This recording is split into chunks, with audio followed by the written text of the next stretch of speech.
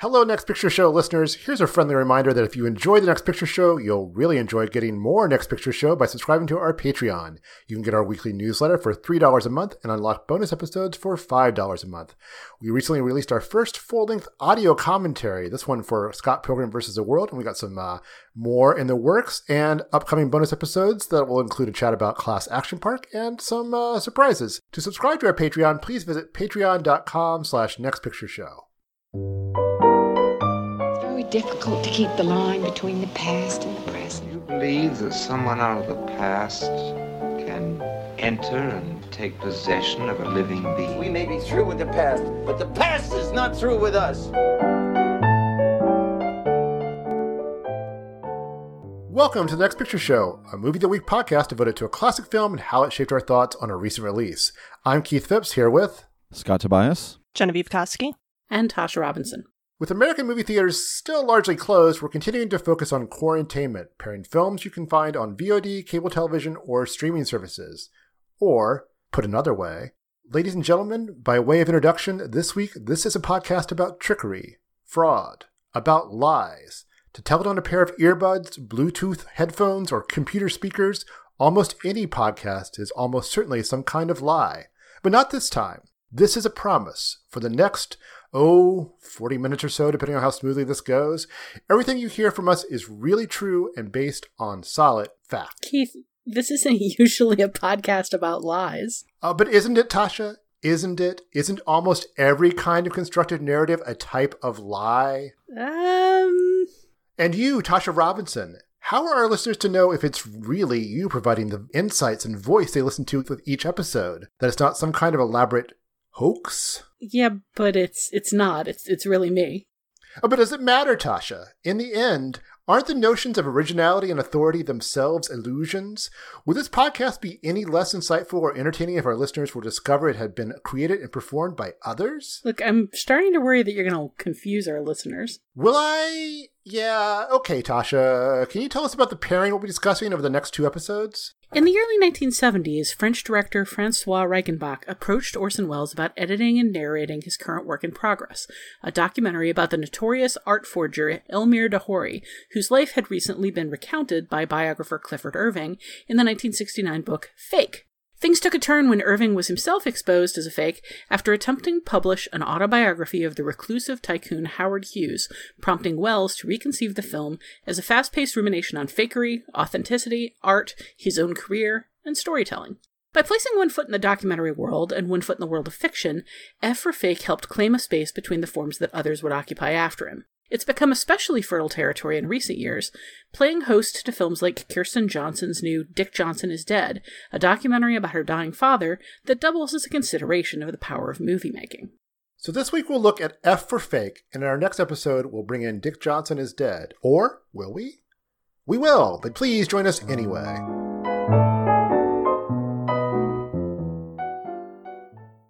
Who is Elmire? Among all fakers, Elmire is number 2. I never offered a painting or a drawing to a museum who didn't buy it. My personal feelings about Elmire are very mixed. Sounds very Jesuitic. Elmire, as the great faker of the 20th century, becomes a modern folk hero for the rest of us. Oniswaki Maripa. Ladies and gentlemen, a special news flash from Washington. Any moment now, President Roosevelt will be receiving a delegation from Mars. From Mars, peace talks are expected. Well, Picasso is the biggest phenomenon of our time. Where's the best place to start talking about Orson Welles' F for Fake? We can start by discussing the magic trick that opens the film, one in which he performs some sleight of hand and declares that magicians are actors playing the part of magicians. Really, we could probably just unpack that idea for a whole episode. Or we could fast forward to the end, after the 1 hour mark before which Welles promised to tell no lies, to consider the story of Oya Kodar's affair with Pablo Picasso, and how it brought up Picasso to the bed of her dying grandfather, an art forger who'd won acclaim for his forgeries of Picasso's. It's a good story and a fairly convincing lie, one cooked up by Kodar, who was actually mistress not to Picasso, but to Welles. Welles incorporated it and Kodar into his movie. Or we could just talk about Elmire de Horry and Clifford Irving, the two phonies that inspired the film in the first place. Or Chartres Cathedral, the Gothic masterpiece that prompts Welles to recite a moody rhapsody to art itself, an odd aside in a movie that occasionally seems to suggest that truth and beauty are just illusions spun by, in Welles's words, hanky-panky men like himself. Or is it an odd aside? As a single representative of humanity's achievement, an example of why we should, quote, go on singing even with the awful knowledge that time will silence our songs, Welles chooses a collective creation with no credited author, the work of sculptors, glaziers, engineers, and masons working toward a common goal over many years, work interrupted occasionally by fires.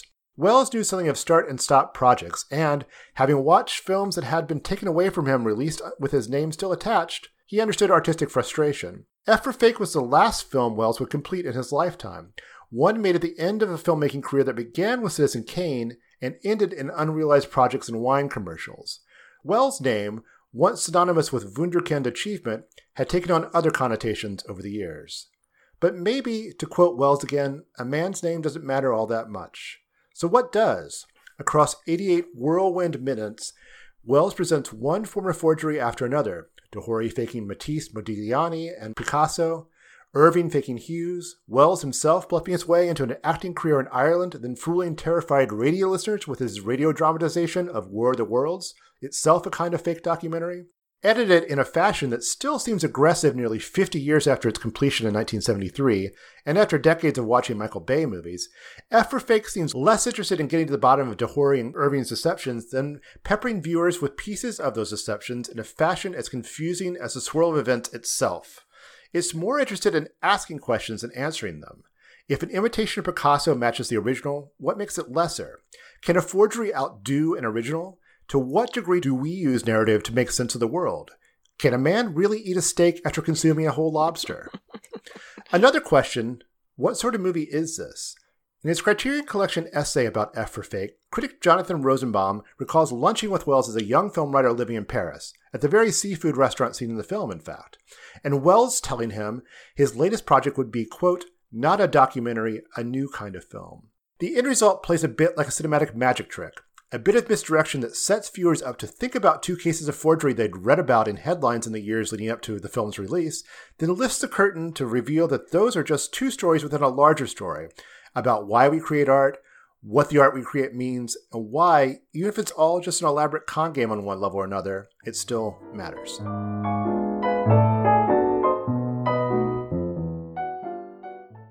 Well, now, this, like most of the Hughes legends, is just something you hear and nothing you can prove. But for what it's worth, it seems that Hotel Bungalow was supposedly the HQ of that rather spooky brigade of midnight minions we used to call Howard's Secret Police. Well, that's where that tree comes in. Just precisely there, at 1:30 every morning for who knows how many years, some chosen operative placed at precisely the same angle a small and very carefully wrapped package. Let's talk about this movie. There's a lot to unpack here. What is everyone's history with this film? Tasha, we'll start with you because I know that you had trouble getting through this the first couple of times, and I love this movie. So let's go. How about this time? Did you love it too? Did you come around? Nope. Still really not a fan of this film. Okay. This is the first time I'd made it all the way through the film. Yeah. The first time I tried, I fell asleep. The second time I tried, I couldn't find solid ground in it, I suppose. The way it's edited, it's so dizzying. It jumps around between so many different topics and so many different ideas. And knowing the history of some of the things that this film is touching on makes it a little frustrating when the whole film just feels like a shaken cage of birds that aren't allowed to light on anything for very long. Welles interrupts himself, he interrupts other people, he interrupts shots, he interrupts thoughts. It's such a distracted jumble of a film. Now, towards the latter half of the film, the part that I really latched onto, which I didn't make it to through the first two times, is when he just starts monologuing. When he settles down long enough to give that just very poetic monologue about how we need to carry on creating art because we're all going to die. That is mesmerizing. It's like having poetry read to you by somebody with, a John Huston or an Ian McKellen, just somebody with a really sonorous and compelling voice and a lot of gravitas. Or an Orson Welles, if you will. or an Orson Welles, if you happen to have an Orson Welles laying around. I'll lay it out that that's actually one of my favorite passages in any movie ever. And I think in some degree, it's so powerful that any misgivings I have about the rest of the movie, they can just kind of go by the wayside because that exists, Okay, but carry on, sorry. I feel the same way about that last 20 minutes, about that, the incredible story about Picasso and the kind of like puckish way in which it's told with you're walking back and forth and the repeated eyes of Picasso being shown through the blinds, Venetian blinds. And the repeated eyes of Picasso in various artistic ways being shown through the blinds as though he's staring at her. The way that entire sequence is told, I find honestly really funny. And then it's a great story. And then, of course, the rug pull, which I was expecting because I was paying attention. And when he says at the beginning, the next hour will feature no lies, you immediately have to think this is a 90-minute movie. So I didn't take it as truth for a single second, but it's a great story. It's really well told. And between those two things, it really leaves you on a high note, like a strong note about this film. There's some great stuff in it. There's some really interesting thoughts. There are teases for stories that you can go look into and, unpack the story of the Howard Hughes hoax, for instance, perhaps by watching the film The Hoax, starring Richard Gere, which unpacks that whole thing in great detail. But as a film, as an essay, as a documentary, as an argument, to me, it just, it's like water. Just like that first hour is just like trying to pick up a handful of water for me. Birds, water. There's a lot of water birds, if you will. It's almost like you just finished watching F for Fake and you just have these metaphors that need to escape. It's a very poetic film. I'm creating art in talking about F for Fake because I'm going to die someday. Well, I don't think my explanation of my reaction will be as poetic as Tasha's was, but we did have pretty similar reactions. I actually had not seen F for Fake before. I certainly knew of its reputation and kind of had a vague idea of what I was in for, and that didn't really make it go down any better. I responded to the same sequences that you've already called out, the Chartres Cathedral monologue, or I like that you called it a rhapsody, Keith. That's a very good word to describe it. And the ending bit with the story about Picasso was definitely probably the most compelled I felt by the film, even though, like Tasha, I knew what the turn was going to be. But just the way, not only the sort of the storytelling part of it was shot, but also when it evolves into this kind of back and forth between Welles and Kodar playing roles other than themselves and talking back and forth in this sort of like foggy, atmospheric soundstage-like environment. That was really compelling. But by that point, the film had already sort of lost me in terms of like any real connection I felt to it. And I probably in hindsight should have watched this before Dick Johnson is Dead, not to get ahead of ourselves, but that film has such a strong emotional center, and I do generally respond to films with a very strong emotional or character core, and there isn't really one in F for Fake, and so I felt that absence really strongly after watching Dick Johnson is Dead. I think if I had watched them in the other order, I don't think I would have necessarily liked F for Fake anymore, but I wouldn't have I felt very frustrated with this movie. I felt like I was being condescended to because I could definitely recognize it as a filmmaking exercise and respect what it was doing and the editing and sort of this non-stop attempt to keep the audience off balance on, and weaving this magic spell. But it felt like I was having a trick played on me, and I honestly felt kind of resentful about it.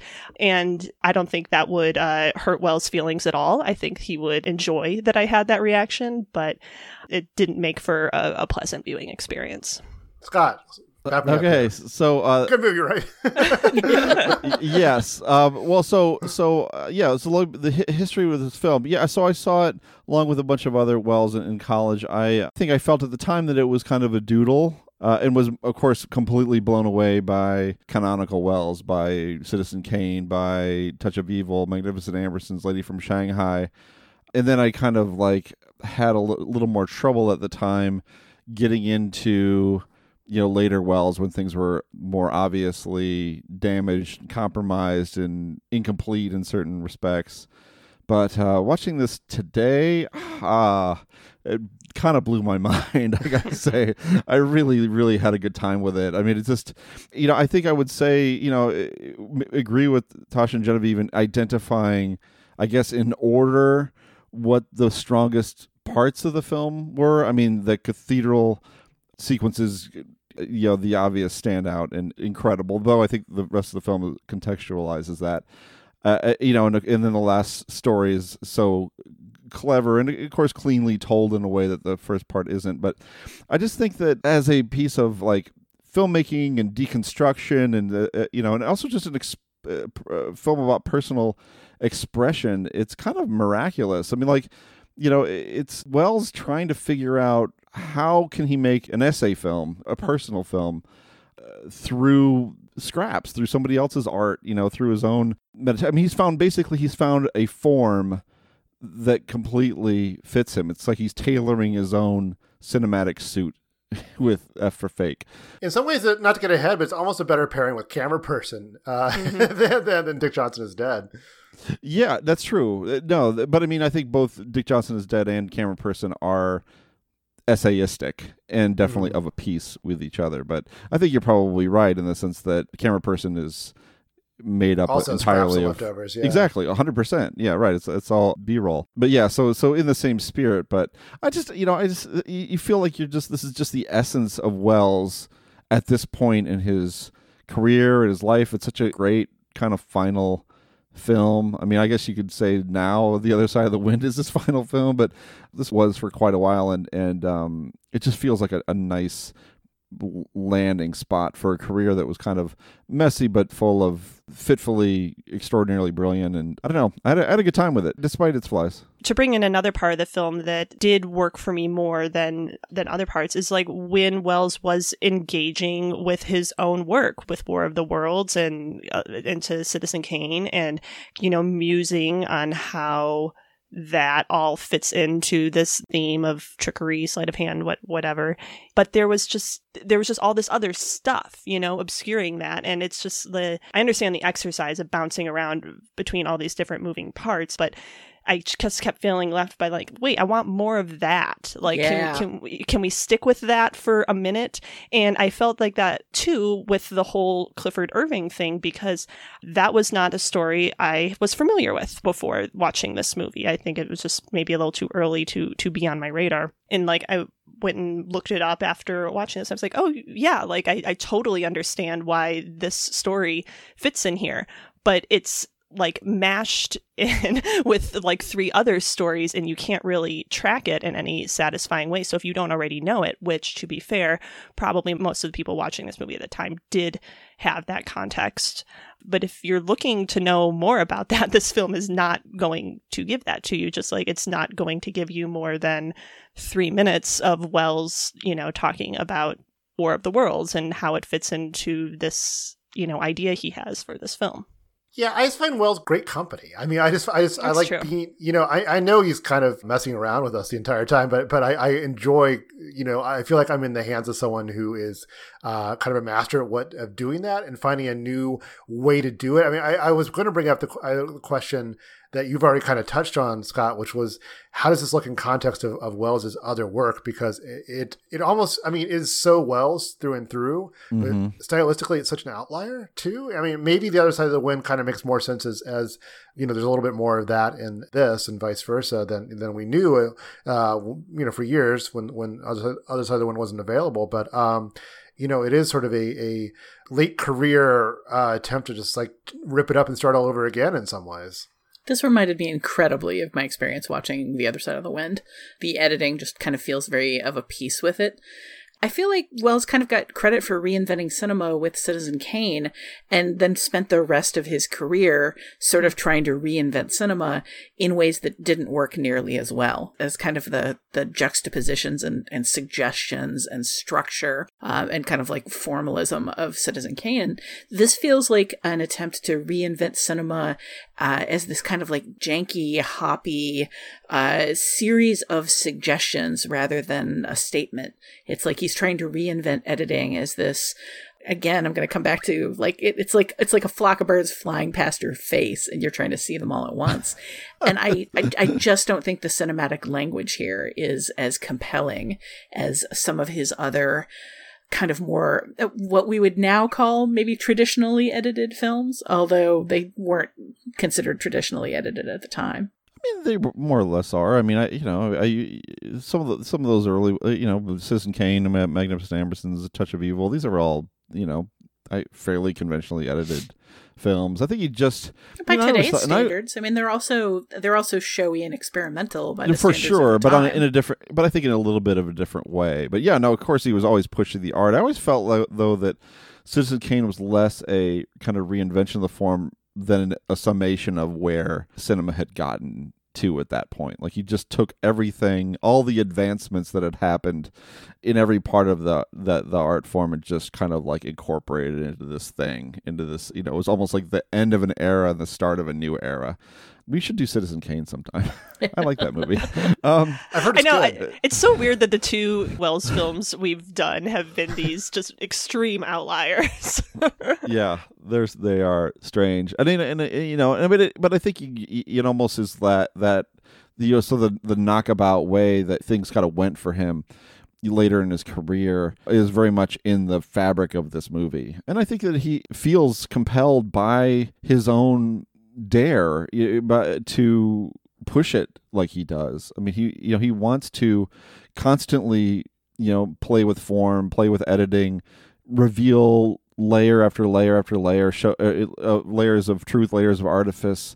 I mean, he's constantly moving in this film. It's very restless, and I guess we do feel grateful for when he slows down, with the cathedral sequence and with the last, bit involving Picasso. But it's just revealing. It's just cool that he's kind of found a way to kind of use the tools of the medium and to use other footage to express something personal. I think also that, getting to make a film was so rare that it's going to be overstuffed with ideas in some ways that like, I wanted to try this, and this, and this is the one movie I know I get to make. So here they all are. But didn't he, like, at this point, wasn't he like trying to make a bunch of films? Like, I'm not like he had like so many like sort of unfinished works at this point, right? Like restless feels like a very good word to describe not just this film, but just maybe where he was as a filmmaker at this point. And I think this movie definitely telegraphs that feeling. Yeah, and after this, he'd return to Hollywood and have a lot of false starts, and then narrate a lot of terrible documentaries and do wine commercials. But although I had always heard that F for Fake was his final film, but he finished a documentary called Filming Othello that got an actual theatrical release after this. I haven't seen it, but apparently that's his actual last completed film. Yeah, I hadn't considered that. I've never seen that one. I hadn't considered it. Is there another thing too here where, given the time that this got made, given the the 70s which was such a kind of a renaissance for young, exciting new filmmakers, pushing the at the edge of what studio films could be, is there an element of this of just like Wells coming in and saying, I could do this too? It reminds me of like what Preminger was trying to do with like Skidoo or something. Like I'm hip, I'm a hip guy, I'm like I still got it. It's kind of a good version of that. Look at my sexy mistress. Right, exactly. Right. There's this kind of like there's sort of the old guy still got it quality, but this also feels removed from that era. I mean, you never talk about F for Fake, in the same breath that you talk about, whatever Scorsese and Coppola and Altman and those types of people were doing at the time. I mean, it's just, he's kind of his own little island with this thing, but it still feels related not only to American films, but also to what, what the French were doing as well. So that brings me to something else I want to talk about, which it was not well received at the time, or it was sort of, there's faint praise. I'm sure it has some champions, but also some hostility. Roger Ebert called it minor Wells, but it feels like its reputation just keeps going up and up over the years. Why do you think that is? I mean, I'm going to be blunt about this. He died. And what felt like a small film in what could potentially be still a long filmography, because he was working on so many big ambitious projects. He was, forever trying to get back to the level of those big game-changing features. They never materialized.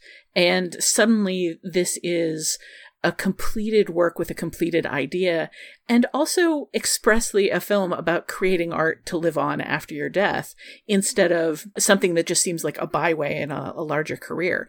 I mean, there are ways in which we can only really look at the totality of somebody's career when we know it's the totality of their career. And I think that part of the renovation of this movie's reputation just kind of comes down to taking it in a more sentimental light, like seeing the ways in which it kind of comments on and feels continuous with his life, and just, knowing that he wasn't going to produce like 8 more films that were far more towering and tremendous than this. See, I would put a different spin on that, and that I do think that Orson Welles has had to deliver the career that he's had in order for this film to make any sense, right? It's not some standalone thing that we can look at and analyze outside of the context of everything that he'd done before. I mean, the film itself really doesn't allow us to do that. But I think also my explanation would be that the film is just ahead of its time. I mean, like the idea of kind of mixing fiction and nonfiction itself had not gotten to a point where F for Fake is at, really, where you could kind of start to reveal some of the devices of the medium, be upfront about the fact that film is full of truth and lies, no matter whether they're fiction films or nonfiction films. I mean, he's kind of revealing these lines that were understood as more sacrosanct at the time than they are now. When we have like True False, which is where I saw Dick Johnson Is Dead. I mean, this is kind of like the perfect True False film, and that it's in that zone, but I don't think a lot of movies were in that zone. And so I think we've kind of caught up to it. That would be my more optimistic, glass half full kind of interpretation. I did actually have the passing thought, I wondered if True False was named like in tribute to this film, considering that, it's home to many unconventional documentaries. Yeah. I don't. And fiction films. They've done some fiction films there that have been, like The Rider was there, because The Rider is kind of sort of a hybrid movie. Yeah. Another possible answer to why its reputation has changed over time, and I'm stealing this from the Criterion essay that you mentioned in the keynote, Keith. But Rosenbaum mentions just that this is a very home video friendly movie, that it rewards not just rewatching, but being able to kind of freeze frame and study what it is that Wells is doing in the editing room here, and I can't personally speak to that because I haven't watched it a second time and I haven't watched it in that way. But I can certainly understand, especially if you're looking at this not necessarily as a movie that you sit down and enjoy, but as a movie that you sit down and like experience and study, and think of it as like a text, then I can definitely understand finding it more rewarding, being able to sort of study it in that way. And that takes time. Like, that's not the experience that people experiencing it for the first time in cinemas would have. Home video also lets you pop it in and skip to the good bits.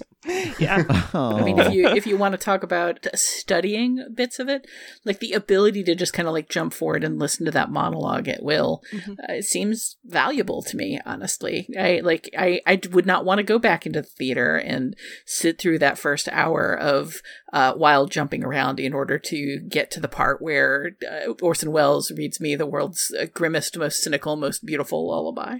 And now is the point where I break Scott's heart and wonder if that sequence is on YouTube and if you can just watch it there.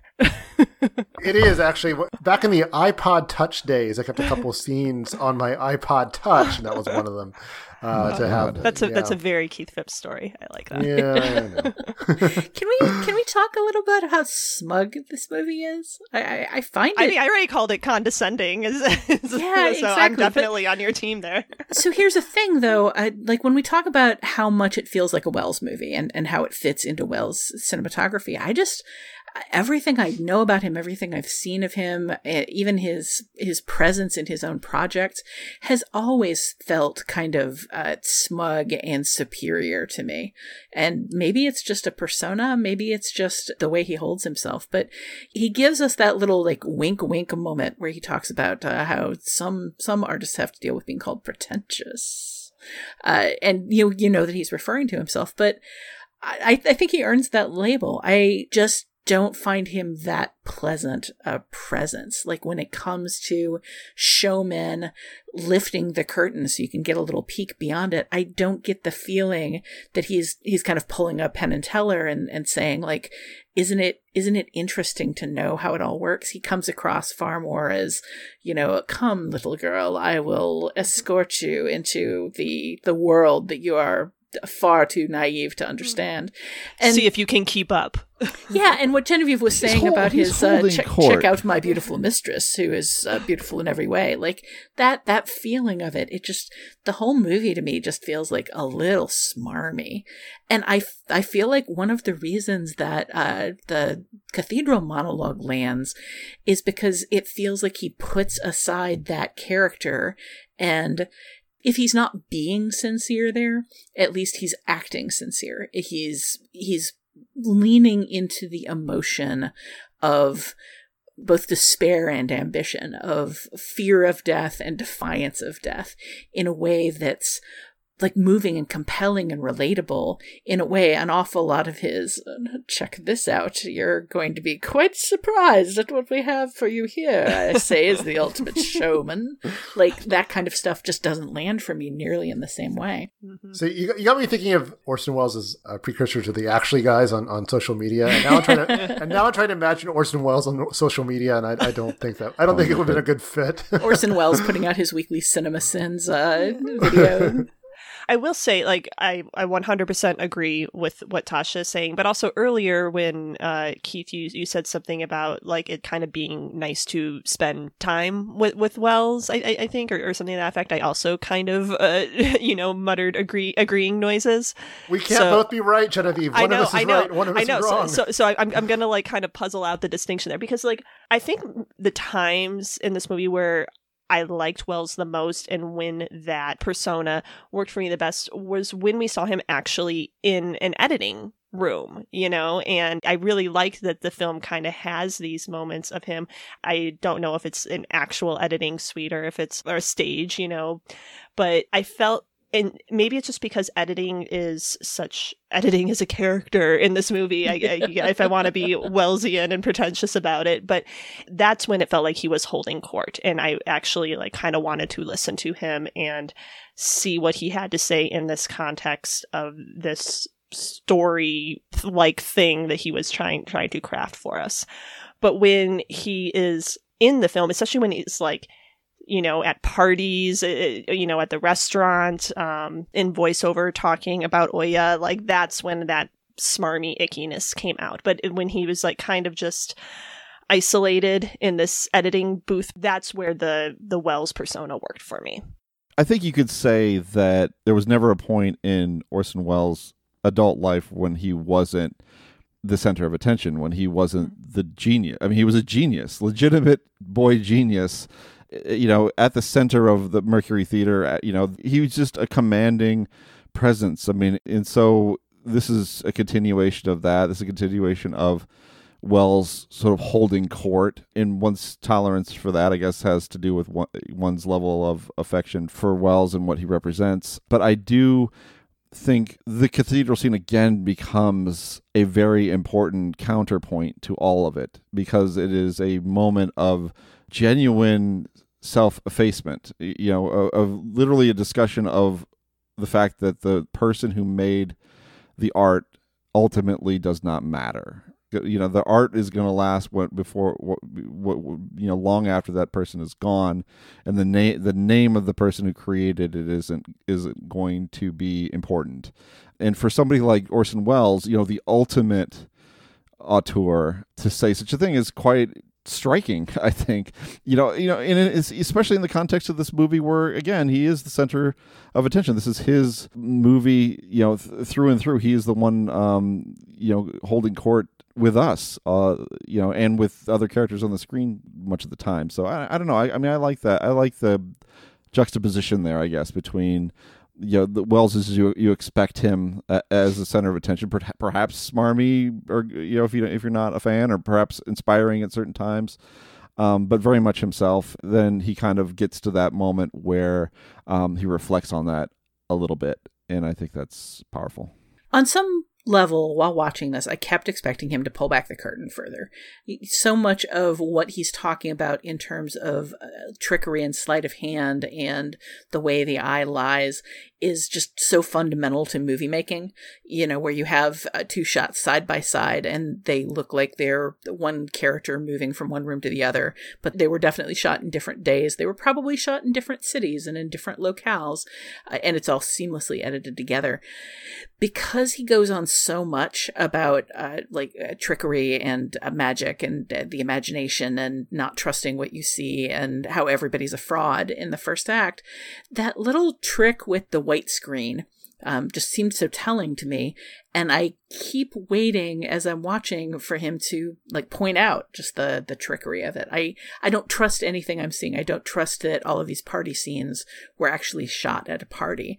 When Wells himself is talking, the voice never quite matches his mouth movements. I assume because it was all ADR'd later and maybe not ADR'd particularly well, but because of what it is, I kept thinking that was maybe part of it, that there was more to it, that there was deliberate fakery going on somewhere in there. And especially in the Picasso through the blinds sequence, I kept thinking, are these all actual Picasso paintings that I should know? Was any of this painted just for this film? I feel like there's a story in that montage. I feel like there's a story in every montage in this film. And I feel like it would be possibly more interesting to me than the film itself. Would just be a literal blow by blow of Wells in the editing room talking about where this footage actually came from, and what we're actually seeing here. It feels like it was put together out of so many pieces and parts, and that the trickery of it is just kind of a fundamental part of the trickery of cinema itself. It seems like yet another really interesting thing that the film just doesn't really delve into enough. I find it interesting that we've been talking about this film for going on 40 minutes now, and we've talked so much about Wells and so little about Dahori and Irving and even Oya Kodar. For as much as is going on in this movie, as many different threads as there are, it's all about Wells. Of course we don't learn more about this art forgery story, because that's really not what this movie is about. It's about a wild hair that Wells got up his butt and wanted to follow his cinematic muse.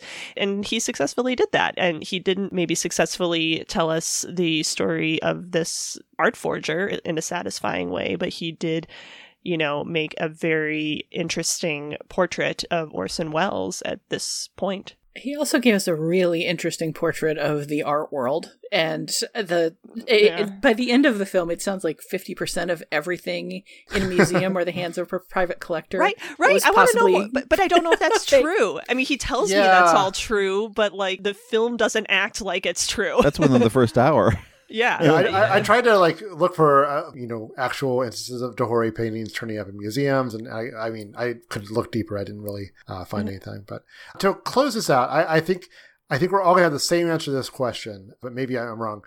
Where was the first time you encountered Orson Welles? His films, or him him as a presence? Him personally. I think there's just there's one answer. I mean, it has to be the Muppet movie, right? We're all kind of. I mean, you're a little younger, but Genevieve, but the rest of us had to be the Muppet movie, right? That's a good question. I think it had to have been. I mean, there's a very small chance that it was Transformers the movie, where he voices the planet. You would have seen the Muppet movie by then, though, right? I don't know which of those came first for me. I'm assuming that the Muppet movie did, and that I didn't get the joke, as I didn't get so many of the cameo jokes in that movie. Oh my god. Yeah, watching the Muppet movie now with my kids, it's like, look, Charles Durning. But like, it would have had to been the Muppet movie for me too as well. But I have extremely strong memories of me and my best friend at the time as like, God, I must have been like 15 or so, renting Citizen Kane. And because we'd heard it was the greatest film of all time, and watching it, so I saw Citizen Kane pretty early before I saw anything else. Muppets actually wasn't a part of my childhood very much. It was something I kind of came to later in life. So Muppet movie was, I don't think, my first exposure to Wells, and I didn't see Citizen Kane until college or grad school. But my first exposure to him, like as a person, came through cartoons, where so much came from. Specifically, the many, many parodies of the Frozen Peas commercial. Animaniacs had a Frozen Peas bit. The Critic had a Frozen Peas bit. I believe. Well, Futurama came a little later. By that point, I was already more well versed, Wells versed. But yeah, until I was solidly an adult, I think my perception of Wells was mostly as this sort of silly joke character, which is kind of sad, and we learn and we grow as people, but if we're talking about first experiences, that was mine. The Pinky and the Brain one really commits to it too. Like, that is an in-joke it's not just like an in-joke for grown-ups on a kid's show, it's an in-joke for a certain subclass of really nerdy grown-ups on a kid's show. I mean, that's Animaniacs in a nutshell. Animaniacs for you. I have a really strong memory of a film that used to show on HBO a lot called The Man Who Saw Tomorrow, which he narrated, which is especially if you are 8 or 9, as I was when I watched it, a terrifying trip through the prophecies of Nostradamus and the apocalypse sure to hit before the end of the 80s. So it's rough stuff. This was still probably after the Muppet movie, but in 5th grade, we had a social studies teacher, of all things, who did an entire unit on science fiction and played us segments of the Wells War of the Worlds to kind of explain to us. It's a lot like the classes that kids get today in understanding falsity on the internet. It was very much like that. It was fundamentally, here's a science fiction story, but we're not listening to it because it's a science fiction story. We're listening to it because it's a great example of how naive people can be, how easily deceived people can be, why it's important to fact check, why it's important to check your surroundings and pay attention to clues and consider the source. It was again kind of an early exercise in cynicism, courtesy of Wells, but it had a huge impression on me when I was young. Just the idea, when you're that young, it's certainly possible to have an illusion that adults know everything, that have an almost magical ability to tell truth from falsehood, that they're responsible and, well, adult. And then you hear a story like that, you realize maybe grown-ups are just making it all up as they go along too. Maybe they don't know anything. Like, how could so many people be fooled in such a broad way and to such a huge degree? And that's, in some ways, that's kind of, one of Wells' big legacies here and in his other work, is just kind of pointing out how easily people are led and deceived and toyed with.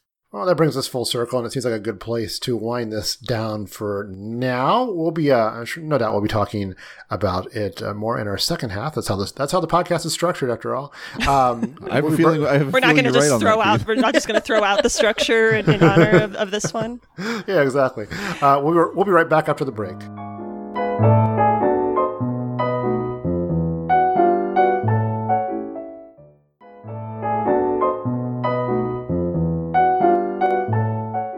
now it's time for feedback, when our listeners weigh in with their responses to recent episodes and anything else in the world of film. We're hoping to get some more feedback on our Charlie Kaufman double feature, since there's a lot to unpack with those films. We should deal with one issue, and that's an issue of pronunciation. That we received some feedback of hey, you're saying that wrong. Tasha, do you want to address that?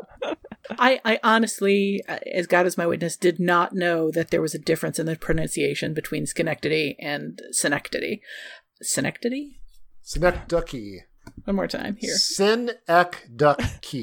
I don't know if that's helpful. And Synecdoche.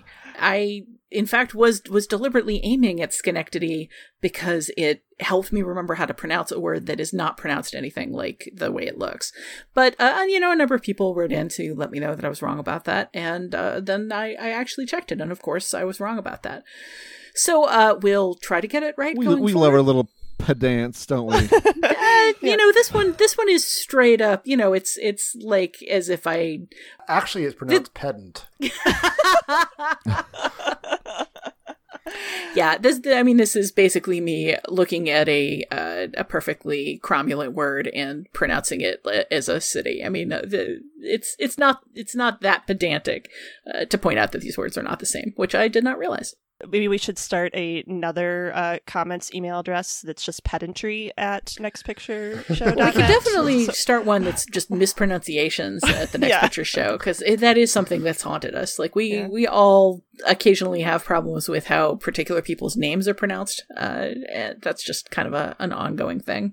We also got called out on Torontonians or Torontoans for in response to our Scott Pilgrim commentary track that we did for Patreon. Sure that wasn't a joke, because the supposedly right word for it seemed to be Torontoians. Like it just seems to have too many O's in it somehow. Torontoians. It's not just Torontoans? Apparently not. Dome Pizza Place.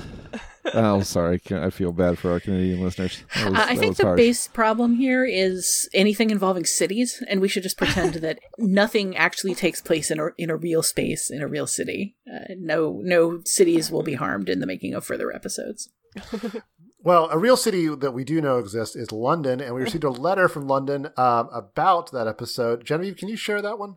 Sure. Matthew writes, I know that Tasha brought this movie up in the most recent episode, but I had to talk about Synecdoche, New York, and why it's a better pairing than being John Malkovich for I'm Thinking of Ending Things.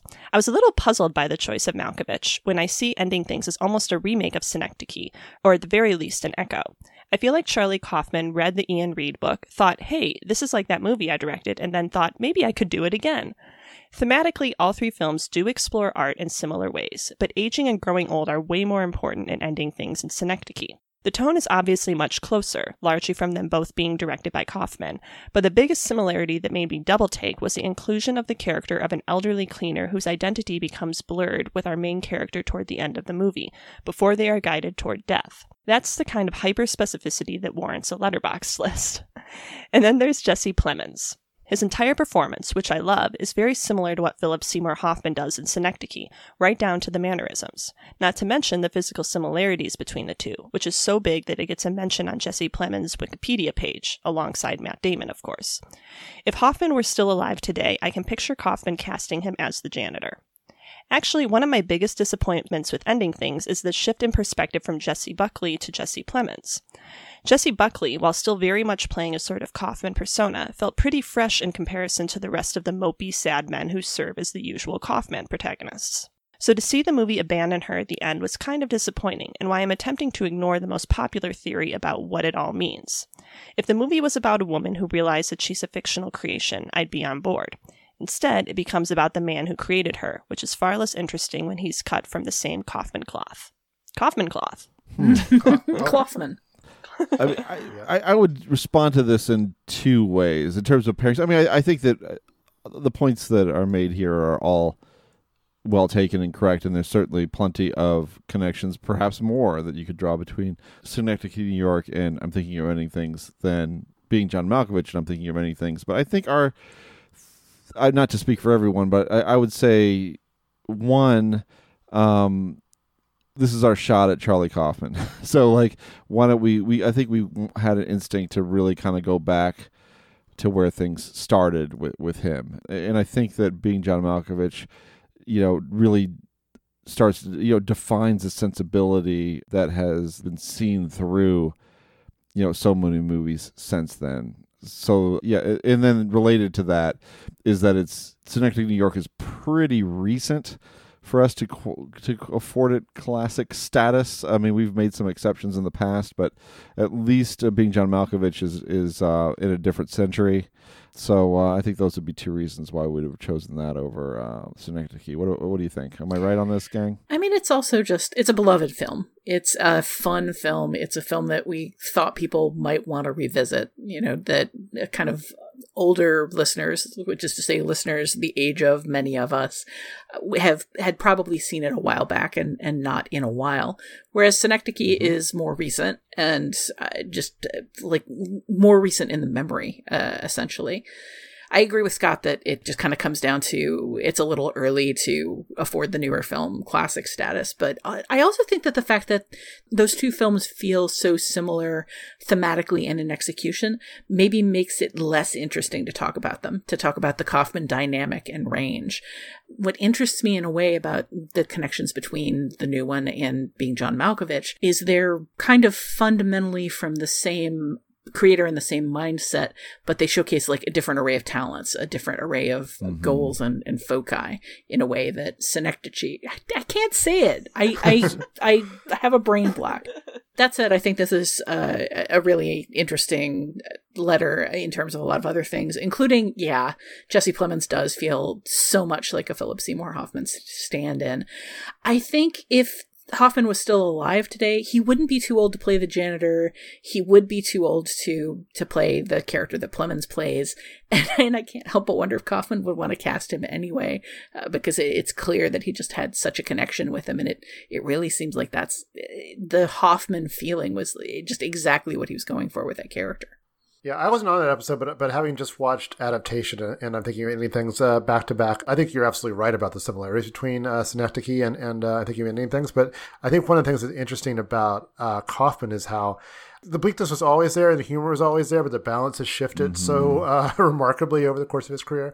Yeah, it would be a pretty indigestible double feature, I think. I mean, I think it was nice, and I think Keith and I talked about this off air recently, that it was kind of good for Kaufman to have someone like Spike Jonze or Michel Gondry to bring some whimsy and lightness and a different feel to his movies than him directing his own work, because he's a pretty dour dude, and his films are so dense, so I think it would be a real tough sit back to back, these two movies, much as I love them both. As to the third point in the letter regarding the shift from Jesse Buckley's perspective, I couldn't agree more. It's the big frustration of this film for me, is that Kaufman just seems so focused and embedded in this particular kind of like lonely, angry, entitled, sad sack kind of character. And it seemed like he was getting away from it for once. It seemed like he was escaping into a completely different kind of character and story. And lo and behold, that character and story isn't real. And we're back to the same old, same old. That, for me, was one of the reasons that movie kind of ended up being a disappointment. Yeah, and I was on that episode. I'll also say, that her drifting away was sort of. I liked the film a lot, but it definitely felt like maybe a shift that wasn't necessarily the best one for the film to make. But interesting film anyway. So, we always appreciate when our listeners share their thoughts and their recommendations. If you feel so inclined, we can feature your response on a future episode. To reach us, you can leave a short voicemail at 773-234-9730 or email us at comments@nextpictureshow.net.